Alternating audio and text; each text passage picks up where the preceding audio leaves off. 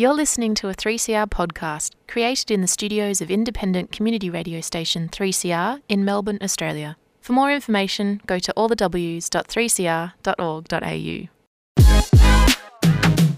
3CR is radical radio, and that means more than just alternative current affairs and political coverage. We're radical because we're an independent media outlet, owned and operated by the community. We're radical because we give communities the control of their own shows, with their own music, in their own languages. We're radical because we provide a media platform for communities to build their own power to create social change. Become a subscriber and support Radical Radio.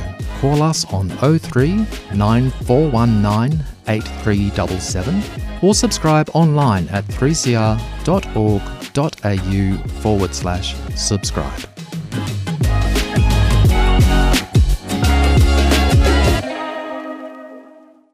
Now that heart is beating fast, and that's the rhythm I can dance to. I'm mighty glad I've got a chance to. That one big heart that's beating fast.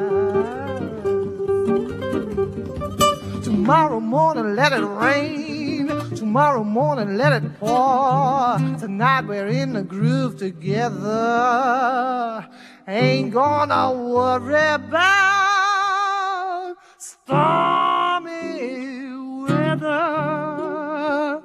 Gonna kick old trouble out the door. Beat out old trouble and drum.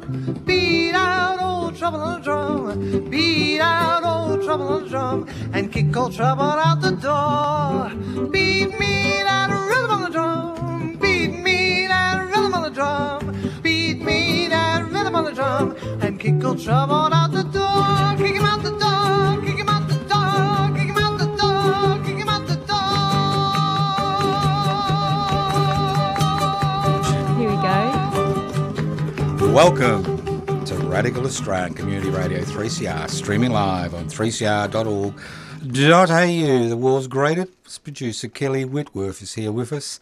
She's put her hand in the barrel and pulled out another guest. Another great guest. Yes, and my name's Joseph Toscano, but the real star of the show is, I think, Professor Simon Butt. Are you there, Professor? I am. Hello, how are you? Good. Now, I hope Kelly warned you, this is 56 minutes. There are no ads, there's no community announcement, it's just you, me and Kelly will come in if I get too difficult. I hope not. Yeah, look, this is not like lecturing students at, the law faculty at the University of Sydney. This is real life. Now, just a little bit of background about yourself. Where were you born? I was born in Sydney, Australia. And you're still there? And I'm still there. I have travelled a bit in the meantime. Have you? Yeah, well, I've spent a lot of time in Indonesia and elsewhere, but this is where I've ended up, right where I started. Right. How old are you? About to turn 50. Oh, that's all right. I'm a septuagenarian, and Kelly's about to turn 50, so it's all right. She got a bit upset there. So obviously, you went to a private school, I assume? No. No, you didn't. You're one of us. Went to a public school, as do my children. Excellent. I went to North Sydney Boys High School, which is a very good school. Yes. And surprisingly, one of the reasonably numerous schools back then that taught Indonesian language. And so I was able to sit in class and learn from a fantastic teacher who motivated the whole class very well in the Indonesian language. And it kind of propelled me into this career. It wasn't Philip Bull, was it? Full of what? Philip Bull. He was the friend of mine here in Victoria, and when he retired after teaching Indonesian to grubby-nosed high school students for 30 years, the Indonesian consulate came down with a band to Warrnambool, to one of those Indonesian, bands, Like a gamelan band. A gamelan band, and honoured him. So I assume there's a few of them around. I assume they've all disappeared these days. Yeah, well, there are now. I think it's fair. I think the figure is fewer Australian students studying Indonesian than at the height of the White Australia policy. Yeah, it's just extraordinary. Obviously, Indonesia must be thousands of kilometres away. Not even. Not even. It's only a few hundred. Yeah, that's right. It's only a few hundred kilometres from our near north. Well, So I understand it's 78 kilometres from West Papua. Well, Australia. Yeah, no. Well, West Papua's part of Indonesia, so that's right. Australia, yeah, right up there. Because I've got a few hats as far as Indonesia's concerned. Now, Simon, so after high school, where'd you go? What university? I went to Canberra, to ANU, to study Indonesian and a bit of law on the side. A bit of law on the side. That's right. Was that your mistress, law, was it? Yeah. she was very good to me, pushing me in a career. Right. But I went there primarily to continue my Indonesian studies because ANU was and remains one of the best places to study about Indonesia. Back then, there were actually quite a few options. So, being a Sydney person, I could have gone to any of the big Sydney universities to study Indonesian. But nowadays, really, Sydney Uni is the only one left of all of them. Macquarie and UTS and UNSW that still teach Indonesian language. Anyway, so that's where I went. I went off to ANU, which is a very vibrant, interesting community for those interested in Indonesia. Oh, well, the last time I was at ANU was 1970. Did you study there? No, I was there for the Week of Rage, where student activists from around Australia congregated in Canberra. Unfortunately, I was arrested, but that's a different story. Another day. There were thousands of students, surrounding government buildings, but that was 1970. Now, getting back, why Indonesia? Why didn't you study French or German? What's wrong with you? Well, it's funny, Joe. I did. My father is also a retired academic, and he took us all over to the UK on a sabbatical. When I came back to Australia, I wanted to study French, which I'd been studying in England, but I couldn't because the French class was full, and so I was forced to choose a different language, and that's how I got into Indonesia. It's fascinating, isn't it? These little junctures in our lives where door moments. That's right. Yeah, we make a decision and then it entraps us for eternity. Well, yeah, that's right. And I've just kind of followed my nose since then. There's plenty of opportunities that have come my way, and I've taken them. Right. So, when was the first time you went to Indonesia? I went to Indonesia on a school excursion in Year 10. So was that just after the Suharto had disappeared, or was it during... No, that was. I'm not that young. No, I didn't think so. I didn't think. You said 50. You went in 98, wasn't it? That it all disintegrated, was it? That's exactly right. Yeah. But this was in the 80s when he was still kind of coming into the height of his power, I suppose. And but not that we understood that when we were kind of gallivanting around Ubud, school children. But more interesting was when I went back to study there for a year. This is part of my ANU studies.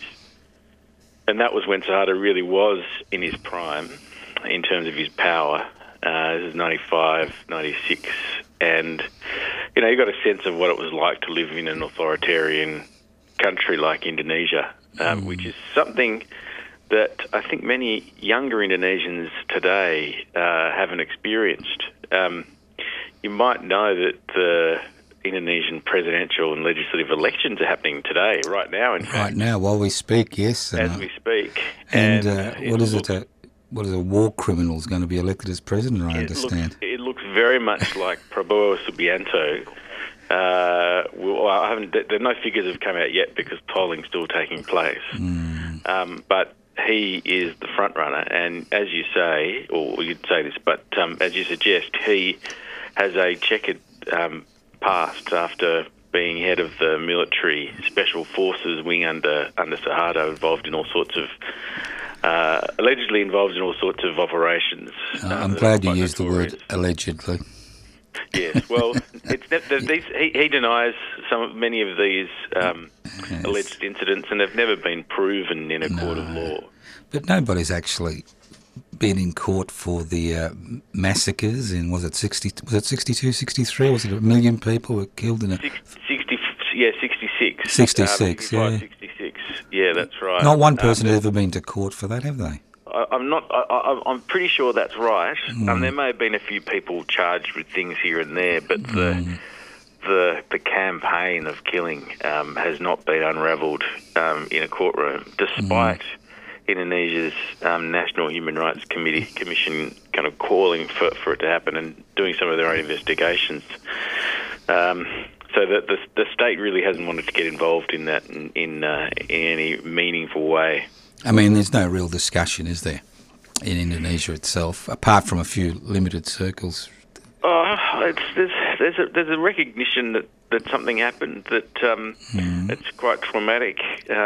Indonesians have seen the act of killing. Have you seen that movie? Which kind of tried to get to the bottom of some of the perpetrators, or they identified some people who admitted doing what they did back in the 1965, 1966 times. I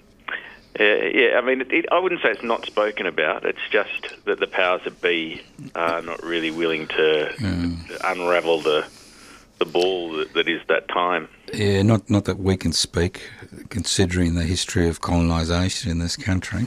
I think that's right. Yeah. Now, Simon. Yes. The University of Melbourne Press gave Kelly a book, which she's given me, which says Simon Butt on it. It says Judicial Dysfunction in Indonesia. Oh, that's good. Is that your book? It is my book. And I understand this was a COVID child. It was largely a COVID child. Not in entire isolation from everyone, but yes, it's something I did sit down and write then. Yes, and I understand you're a professor of Indonesian law at the University of Sydney Law School. Right. All right. Now, look, most of us know nothing about the judicial system in Indonesia. What was it like under Suharto? Well, under Suharto, if you were in a dispute against the government, or indeed if you got picked up by the police for anything they said you did, I think you were in a bit of trouble. Right.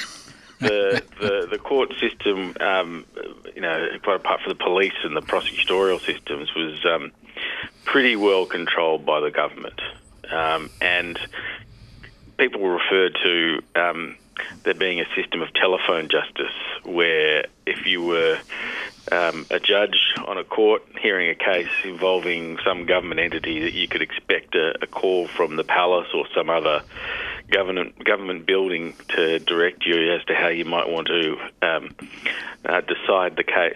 So there are very, very, very few cases in which the government lost in that period. But there was some type of judicial system, was there, or they just? Oh yeah, there was a fully fledged judicial system. It just wasn't independent, and the judges back then, as they are now, were civil servants, which means that they were kind of bright-eyed, bushy-tailed graduates from law school who basically went through a bit of training and found themselves on the bench within a few years. So you had quite young judges, as you do still in Indonesia, not very experienced, kind of in charge. And I suppose younger people who have come up through the Indonesian judicial education system, legal education, at least back then, might have been more willing to take dictation, I suppose. But the other problem, of course, was really bad, really high levels of corruption in the courts. You're kidding. Yeah, that's right. I am. I'm not. So the Suharto era was pretty bad in terms of judicial corruption. Now, I don't think judicial independence of government is quite as bad as it was, or judicial dependence. No, well, look, we're going to go. Look, I'm sorry to tell you how I'm going to run this interview. But you've got to understand that most of our listeners have got no idea about what you're talking about, so we're going to just build it up. So this was pre-98. Suharto was a dictator. Right. There was a judicial system. It was totally it was corrupt, and they were basically, you couldn't, especially if you had a dispute with the government or somebody who was powerful, you couldn't expect to win, basically. That's right. And we also had, during that time, some widely reported allegations of human rights abuses. That's right. When you're talking about the judiciary, I'm thinking in the mid-'80s, I think it was, where there was some extrajudicial, or there was a program of extrajudicial killings of thugs on, around Indonesian cities, thought to be kind of conducted by the armed forces. And none of the armed forces of those people involved in that were brought to heel, brought to justice. That's right. So it's all these extrajudicial killings around that time were quite horrific. Yeah, you got West Papua, the continuing struggle there. You had Timor. You had the issues in Sumatra. Yes, you did. Aceh, all these places that were trying to break away from Indonesia at the time. Right. So, 98. Freedom, democracy. 98, that's right. So we have an economic crisis in Indonesia. And Indonesia was hit hardest by this crisis of all the other Asian countries that were hit badly. Suddenly you have a real threat of Indonesia falling apart. So just for your listeners, Indonesia is a country of 280 million people spread across 18,000 or so islands, 5,000 kilometres or so from east to west. So an archipelago that I think, but for Dutch rule, so Dutch colonial rule, may not have ever come together as a state, as a single country. And the problems in West Papua, in Aceh, in East Timor, are, I think, symptomatic of the difficulties that Indonesia faces in trying to keep their country together. There are lots of ethnic, religious, social, economic differences in Indonesia that keep kind of threatening to pull it apart. Mm-hmm. And back in 1998, when the central government was very weak because of the economic crisis, people thought that Indonesia was going to finally split. The strong arm of Suharto had kept it together for decades, but people thought it might break up, it might balkanise at that time.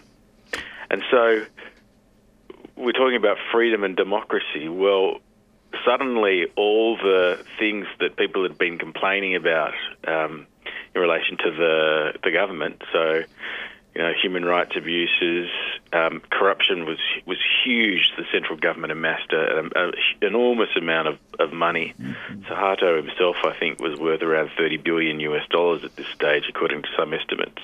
Mm. So all these things were coming to a head, and the leaders of Indonesia at the time that Suharto stepped aside, was forced to resign, thought, well, unless we actually commit to doing some real reforms, then we're going to have absolutely no power at all, because Indonesia is going to split up. And so some people refer to this as kind of genuine reform, so not lip service anymore, which I suppose occurred a bit under Suharto sometimes, but a real desire to make changes so that Indonesia would naturally want to stay as a single country. Right. Now, a lot of people I know who've very familiar with Indonesia basically say that the upper echelons of the president and the upper echelons of the political system usually are traded between 5 or 6 families. Is that correct, or? So there are certainly very powerful families in Indonesia. Mm. There are very rich business people. And, political power these days, I think we're jumping ahead a bit. I mean, back then under Suharto, we had a number of very strong conglomerates, particularly of Chinese business people. Mm-hmm. some of those structures are still in place today, and they've been used to kind of gain political influence. Back then it was almost entirely economic, because Suharto had his finger on in all pies, I suppose you could say. So, yes, that's right. There's still an enormous amount of wealth held in an enormously small number of hands in Indonesia.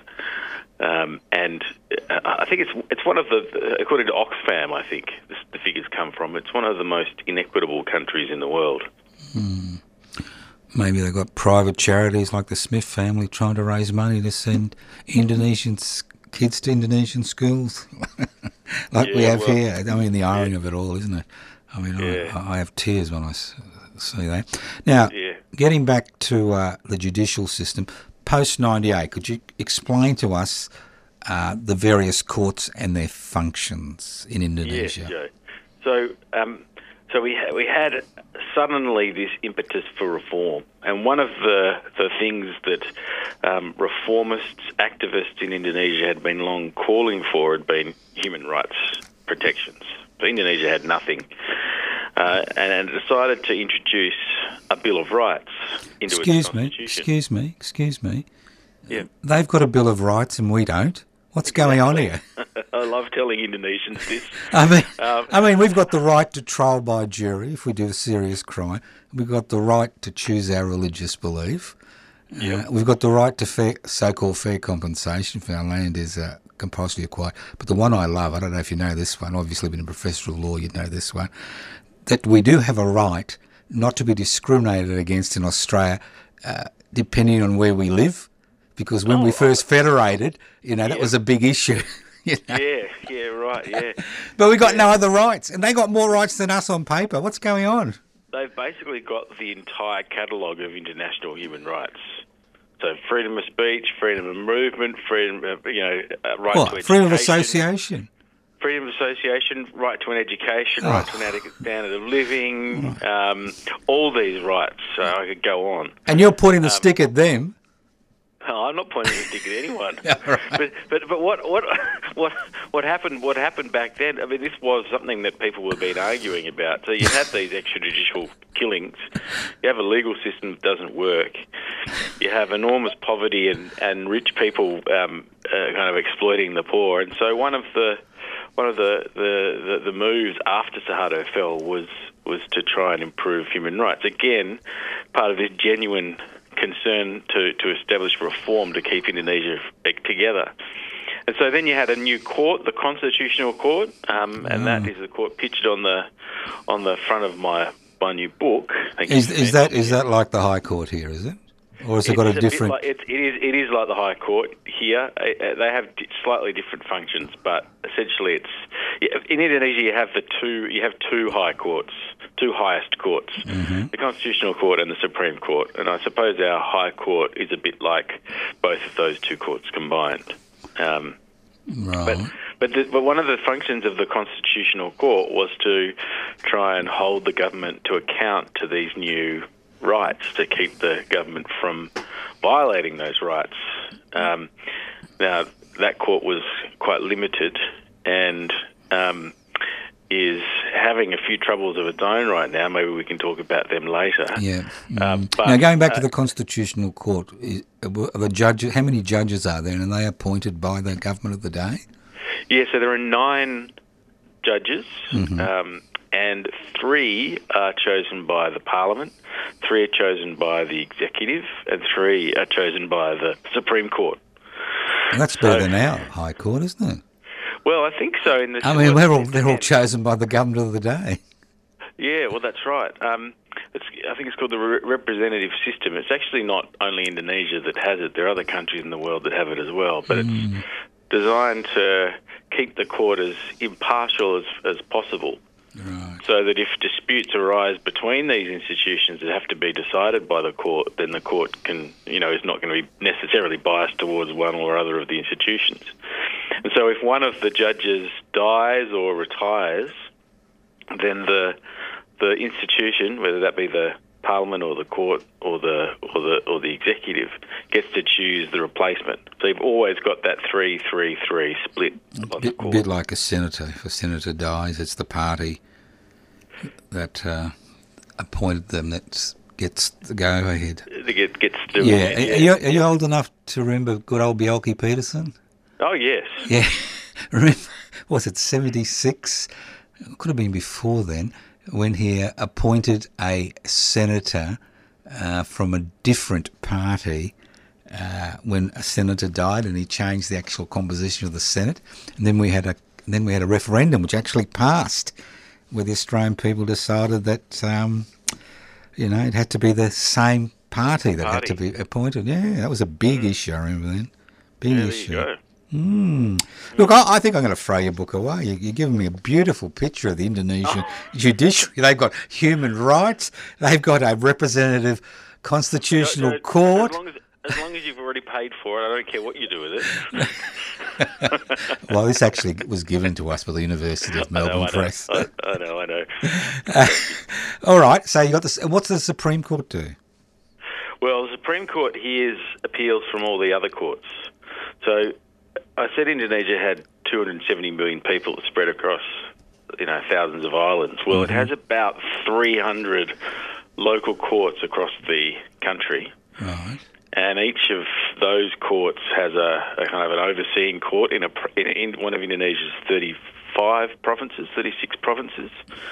And then all of those decisions can be appealed up to the Supreme Court. So it's at the apex of this quite complicated structure of lower courts. And it decides, I'm trying to remember the precise figures because they are in the book, something along the lines of 20 or 30,000 cases a year. Right. That's the Supreme Court. That's the Supreme Court. Now, That's our High Court decides no more than 100, I think. It's fair to say. I don't have the figures at hand, but it's something along those lines. And who appoints the people to the judges to the Supreme Court? Well, the Supreme Court itself usually does. Right. So it's because it's a different system to ours. So in Australia, we have judges who are usually barristers first. As I said before, in Indonesia, judges are generally law graduates that are trained to become judges. And so making your way up to the Supreme Court is a bit like, working your way up in a government department to become manager. It's like our political system, where you start your life off as an undergraduate, leave university, become an aide to some type of parliamentarian, then a cabinet minister, and before you know it, you're Premier of Victoria. Well, in Indonesia with the courts, you generally start off in some outer island where no one wants to go, and make your way up. So you might make your way up to, a higher level of judge on that court, and then you get transferred to a bigger city, and then you end up after 30 years or so, if you do well. We can talk about what that means later if you like. Then you might end up on the Supreme Court. So there's 51 judges on the Supreme Court, or it can be a maximum of 51. And what, they all sit at once? No, they split their cases into panels. So there's a criminal law panel and a civil law panel and an administrative law panel, etc.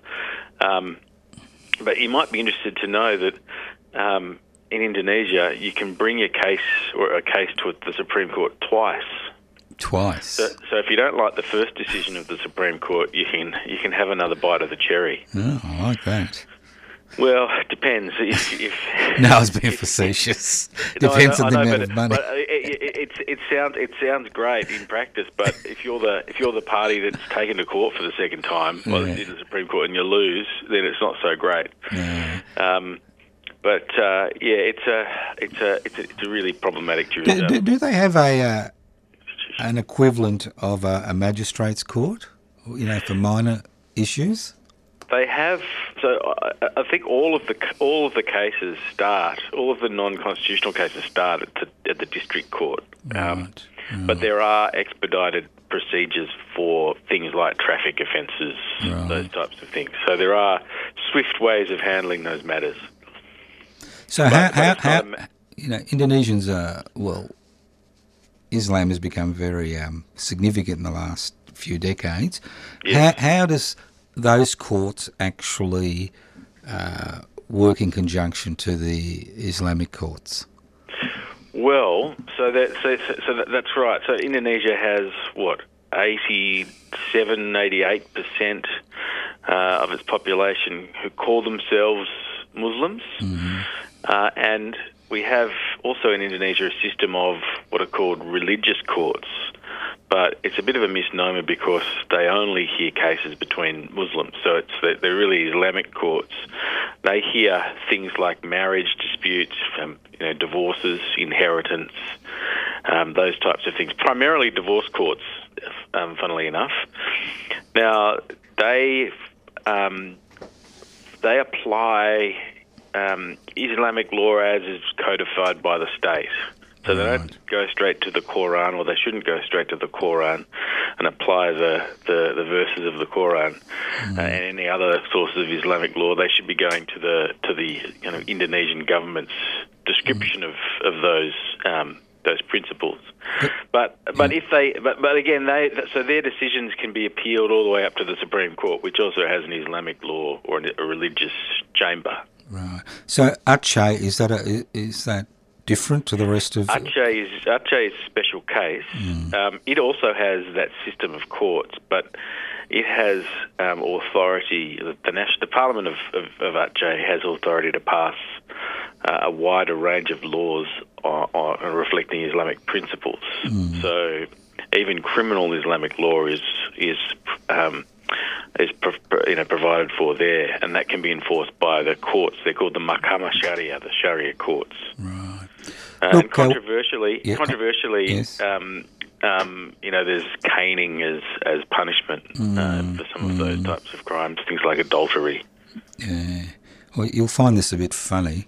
An acquaintance of mine found himself in a Saudi Arabian prison, not on a moral crime, it was an economic crime, and he was, this was about 30 years ago, he was sentenced to 50 lashes.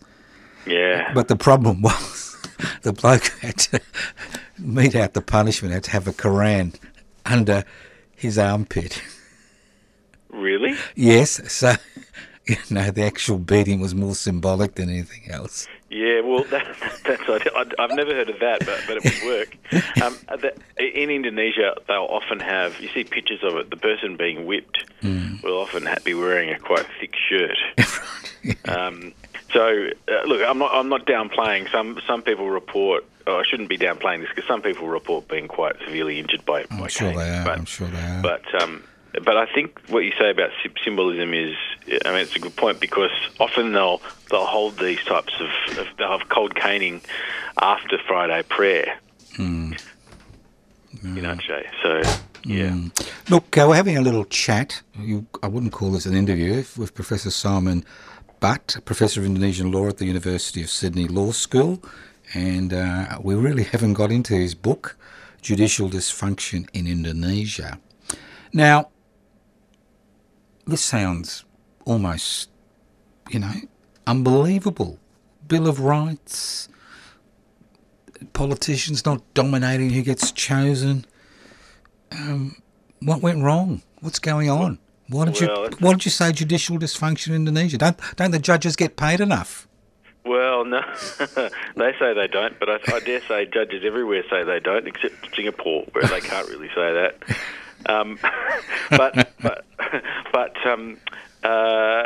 Look, where to start? There's all sorts of problems. So, one of the main ones is corruption. What do you mean by corruption? Could you define corruption? What I mean is judges taking money to fix cases. Excuse me, if I had enough cash in my pocket, there must be some discreet way that you take the money. You don't just take it up at the beginning of the court case, do you, and give it to the judge?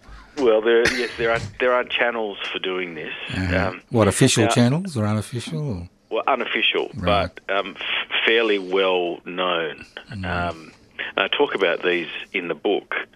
One of the really interesting, I suppose ironic, or kind of counterintuitive, I suppose, issues with Indonesia is that there's this high level of corruption, and it's so bad that the president of Indonesia set up a judicial mafia task force, and it's comprised of, I think, 5 or 6 really high-level officials, scholars, former police, former prosecutors. And they set out what they call these entry points during the process, the legal process, at which corruption can occur. So when you, go to register your case at a court, the person who is receiving your registration papers might take a bribe, might decide. And I'm not saying this based on my own experiences. This is what this report says, issued by the presidential task force. You pay money to have the case, put into the court's docket, and then you might pay money to get a favourable set of judges hearing your case, ones that might be susceptible to bribery, so you can bribe your way to a good decision, or the decision that So you like. There's a list of judges who are susceptible to bribery? Well, the person who takes your case from the beginning when you turn up to court and want to file it probably has this conversation with you. But in criminal cases, it's a little bit murkier and darker, because one of the problems is the criminalisation of civil matters.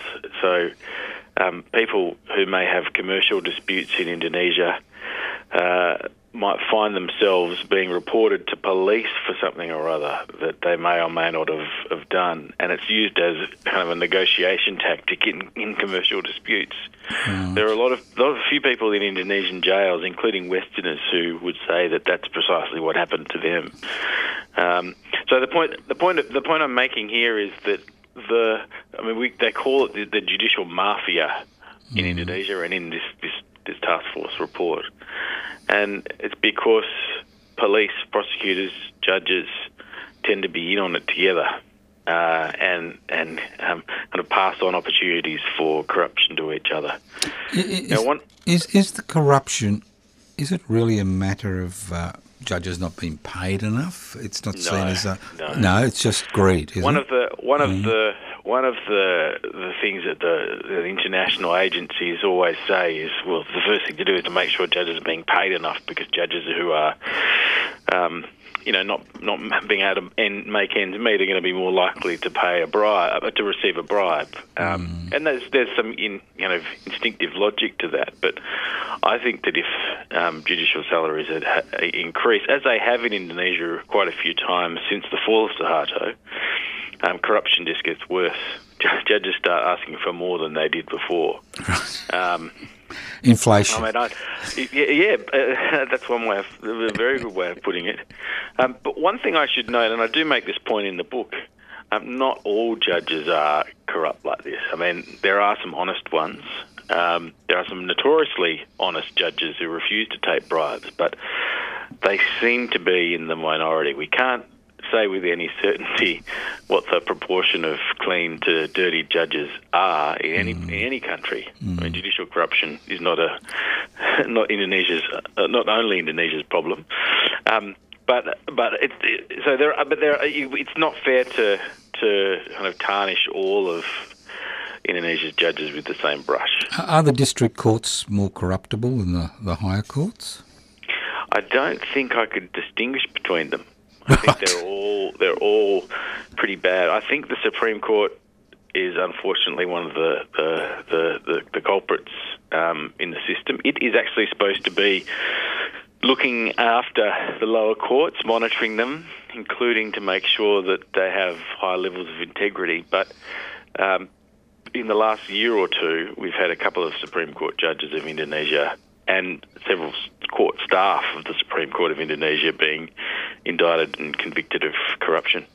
That's interesting. Why do you think that happened? Why did they get indicted and corrupted? Because that's right. I mean, if everyone is in on it as it seems, reading all these reports, then how come some people get singled out for kind of being pursued? Well, the other really important institution that came out of the fall of Suharto in 1998, I mentioned the Constitutional Court, Another one was the Anti-Corruption Commission. And for a while, the Anti-Corruption Commission was quite effective in the sense that it could bring quite a number of, I think, 500 or so officials to trial, and ultimately convicted almost all of them for corruption. Now, not just in the courts, but it did focus for a while on judicial corruption. And I talk in the book about all of the cases that the Anti-Corruption Commission brought, or the prosecutions of judges brought. I think there are about 30 judges that were found guilty of bribery. So how did the government gild the anti-corruption? Obviously, if it was doing its job, it's not politically useful, is it? What's that? The Anti-Corruption Commission. You would think it was more set up initially, and they didn't expect it to, convict so many judges, would they? Well, it wasn't just judges. It was also members of political parties. It was members of political parties, of ruling parties. This sounds like a death sentence for the Anti-Corruption Commission. They've actually taken their job seriously. It's almost as if you can read the future, because they started off, as I said, this genuine reform period. Started off strong, had all these wiretapping powers, could do a lot more than the police, ordinary police and prosecutors could do. Built this track record of 100% conviction rate over quite a number of years. It's not bad. And then started targeting politicians and police. And, of course, that's his job. I mean, it's corruption in Parliament. The National Parliament is widely regarded in many surveys as being amongst the most corrupt of Indonesian institutions. And so it just cut a swathe through the National Parliament. Legislators from all of the big political parties were found guilty of corruption after investigations by Did they end up in prison? Well. Did they end up in prison, or they just pay big fines? Yes. No, they ended up in prison. Right. And that's another story I talk about in the book, because it's quite a famous prison in Indonesia called Sukamiskin. Oh, yeah, I know that one, yes. and all of these guys who are found guilty of corruption end up there. Yes. And they spend all this money on making their cells luxurious. That's right. There are stories. In fact, there have been cases about this where convicts, ministers who've been convicted of corruption, bribe prison officials to let them install air conditioning in their cells and have big plasma TVs installed on the walls. And there was one case in which the prison guards came in, and this lady who was found guilty of corruption was having her nails done. So there's all sorts of things going on there, but they are nevertheless incarcerated. They may not be facing as dire a situation as your everyday Indonesian convict, but the commission actually started cutting through a bit. I don't know whether... politicians were said to think twice before engaging in pork barrelling or these types of practices, because they were worried that the KPK, the Anti-Corruption Commission, might... So what happened to the KPK? Something obviously has happened. The Parliament, the KPK also tried to pursue senior police who were widely considered to be corrupt, and that was a bad strategic move, because the police basically raided the Anti-Corruption Commission offices and took away all sorts of horrible stories of what happened, and stories of Anti-Corruption Commission members being framed for crimes they didn't commit. I talk about some of them in the book as well. And so the police try to chip away at the Anti-Corruption Commission, trying to steal back investigators from the commission so that it can't do its job properly, trying to frame commissioners, and the Parliament passing laws to try and weaken the commission, and that's what has really happened. and has installed, you'll like this, has installed a head of the Anti-Corruption Commission who, after a few years in office, a very controversial figure, has only recently been indicted for corruption himself. Love it. Now, look, Simon. So that institution is almost dead, unfortunately, I think. Yeah. Now, Simon, some people would say that you're just making all this up. I know you speak fluent Indonesian, but where did you get all this information from? A lot of reading of Indonesian court documents. Right. Because I have noticed the reference pages are almost as 1/3 of the book. Indonesian references. No, yeah. Look, I'm looking at the book. I'm flicking through it. I'm that type of reader. Flicks through things, and the book finishes at 277, and then it's 278, and between 278 and what is it? 30365. It's all references. It's all references. Well, so you're trying to tell me that you haven't been lying to us? That's right. I've tried to give you a source I could give you a source for almost anything that we've talked about today. But it's not your research. It's government research and private. No. So the book's based on my own research. Right. So all of the cases I've talked about, I've gone away and read, and I've got lots of references to those in the book. But when I talk about corruption, I'm saying you don't have to take my word for it about how bad it is, because a lot of very important people in Indonesia, including this presidential task force, have already said it. But it's not widely known that they've said it outside of Indonesia, so I'm trying to spread the word about it. But there's quite a lot of new stuff in the book too, in the sense that I've gone through all of these trials of judges and tried to pull out all the interesting details about the nature of the bribe, how it was paid, how much was paid. Some judges, and I'm not joking, were paid at least in part in kind with the services of prostitutes. Yep. I also talk quite a lot about the proceedings that have been brought against judges for various kind of ethical breaches, and try and show that, again, many of the judges who lose their jobs after being investigated by the Supreme Court lose them because they engaged in some kind of sexual misconduct, right, rather than corruption. And they sound like our British counterparts. Yeah, Sexual misconduct seems to be the big thing. Now, getting back to the book. Yes. Getting back to the book and getting back to your research. Now, when was the last time you were in Indonesia? Last year, end of last year. And they still let you in? Yeah, well, I don't think that's a problem at the moment. What do you mean it's not a problem? Why isn't it a problem at the moment? Well, because Indonesians are pretty critical about their own system. Back in the Suharto era, that might have been quite different. But Indonesians today are very free. It's one of the more free medias in our region. You mean there's more than 2 legacy media left in Indonesia, unlike Australia? There are.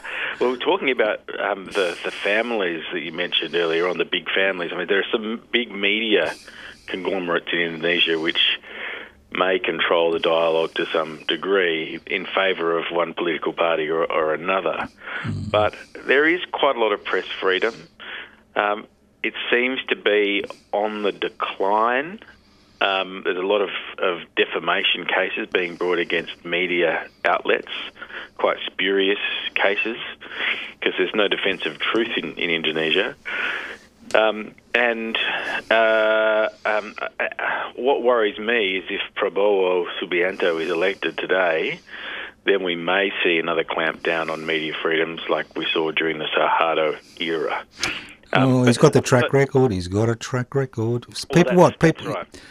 When you talk about Indonesian, what percentage of the population would be under 20? You said there's 270 million. It's high. The youth. Indonesia has a very young population, and it's quite interesting because Prabowo his past is not really well known to them. They haven't experienced it, and he's tried to appeal to them by. If you see the posters in Indonesia of him almost as a cartoon figure, right, with his running mate, former or current President Joko Widodo's young son as his running mate. We're not trying to get a North Korean kind of hereditary monarchs in Indonesia. Well, we are. Some people have identified this dynastic trend. Yes. But, I don't know if we're quite there yet. The other families wouldn't be very happy about that, would they? Which, the Prabowo families and things like that? The other, major families, the... Oh, right. Oh, no, well, I think that many of them support Jokowi because his son is running with Prabowo today. That may continue the legacy. But yeah, I'm not fearful of what might happen in Indonesia if I speak out, if I write in an academic book with references, etc., like I may have been a few decades ago. Right. But that may change if Prabowo becomes president. So I need some advice. Would you like to give me some advice, Simon? Depends what the question is. Well, it's about going to Indonesia. Look, I'm the convener of the West Papuan Rent Collective, and for the last 9 years, we've been raising money to keep a West Papuan office, one of the few in the world, I think there's only two, help to coordinate the West Papua independence struggle in West Papua. And, it's in Collins Street. It's used as a de facto embassy, and we have some major figures who've been in prison in Indonesia, West Papuans who now live in Australia, involved in that particular office. Now, do you think I should go for a holiday to Bali?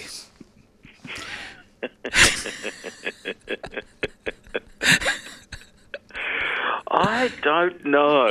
You don't know? I don't know. Should I wait till after the presidential election, I don't think that will help. I think you probably should have already gone if you were going to go. Oh, right. I've never had that desire, but I just thought I'd just check with a fluent. You write all this stuff. You got hundreds of references. I'm just a nobody, and they let you in. What's going on? I know, it's not fair, is it? It's not fair. And all you want to do is go to Bali for a holiday. Oh, yes, well, I want to do. I've got a friend who owns a resort, so he keeps telling me to come. And I keep saying, I don't want to do. Don't want to go. So you feel quite comfortable about how Indonesia's moving? No, not at all. Not at all, right? No, I don't. We've got about 3 or 4 minutes. What do you think is going to happen? Well, it's if Prabowo is elected today, and by many accounts he will be elected today, and not just elected president, but elected in a landslide, then he may attempt to roll back some of the gains that have been made since Suharto's fall. He used that as one of his platforms when he stood for election about a decade ago. He said, I'm going to make the changes to the Constitution. I'm going to reverse the changes to the Constitution that were made after the fall of Suharto. And if that happens, then Indonesia might no longer be a democracy. He famously said, if you vote for me, you may only need to vote for me once. I like the man. He's honest. So, do you think our ally, the US of A, is going to help us in this little conflict that's brewing on the horizon with Indonesia? I don't know if there is a conflict brewing on the horizon. You don't think there will be? Well, I think that quite a lot of Australians will be rightly concerned if, and only if, democracy does decline in Indonesia.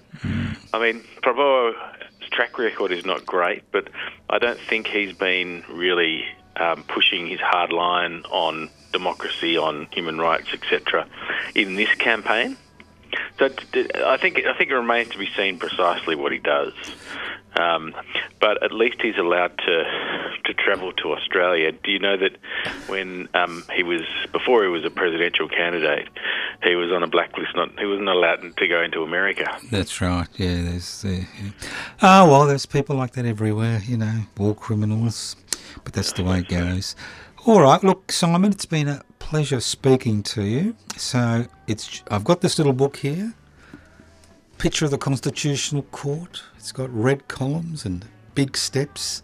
Very Romanesque, I think, Yes, that's right. It looks like 9 something... columns, one for each judge, although you can't see them on the front cover. Oh, right, and, nice steps. There's no people on the steps, which is always a good sign that, the court's not interested. Yeah. Well, I hope you're right. I hope there's minimal change. I mean, it's interesting. But again, the Philippines, Indonesia, Thailand, we're all seeing the same. America, Australia, the same push towards authoritarianism, because I think parliamentary democracy has really had its heyday. It's on the back foot everywhere because it just doesn't deliver. Yeah, there's some problems. Do you think he'll be able to deliver economically to the people of Indonesia? That's a good question. That's another question to worry about because Indonesia under Suharto was pretty good in terms of economic development. A lot of money went to the central government and into his pockets, but at the same time, Indonesia's poverty levels declined, education improved, etc. So, it remains to be seen. I think we can't really guess yet as to how that will work, but he seems to be interested in the economy. Jokowi certainly is. So, if he continues Jokowi's economic policies, which apparently he will, then perhaps the economy at least will not suffer. So my mate resort in Bali, he'll be all right, you reckon? They're not going to take it off him. I don't know. You don't know. Well, thank you, Professor Simon Butt, B-U-T-T, if you're looking for the book, Judicial Dysfunction in Indonesia. It's available through Melbourne University Press. Thank you very much for your insights.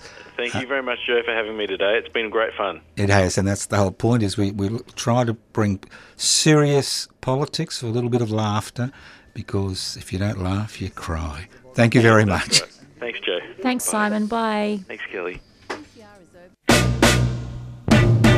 You might have heard about the Community Radio Plus app, but it's only when you start using it that you'll wonder how you lived without it. You can listen to us wherever you are, at home, work, driving, on public transport, gardening, protesting, or even in the bath. Just search Community Radio Plus wherever you get your apps.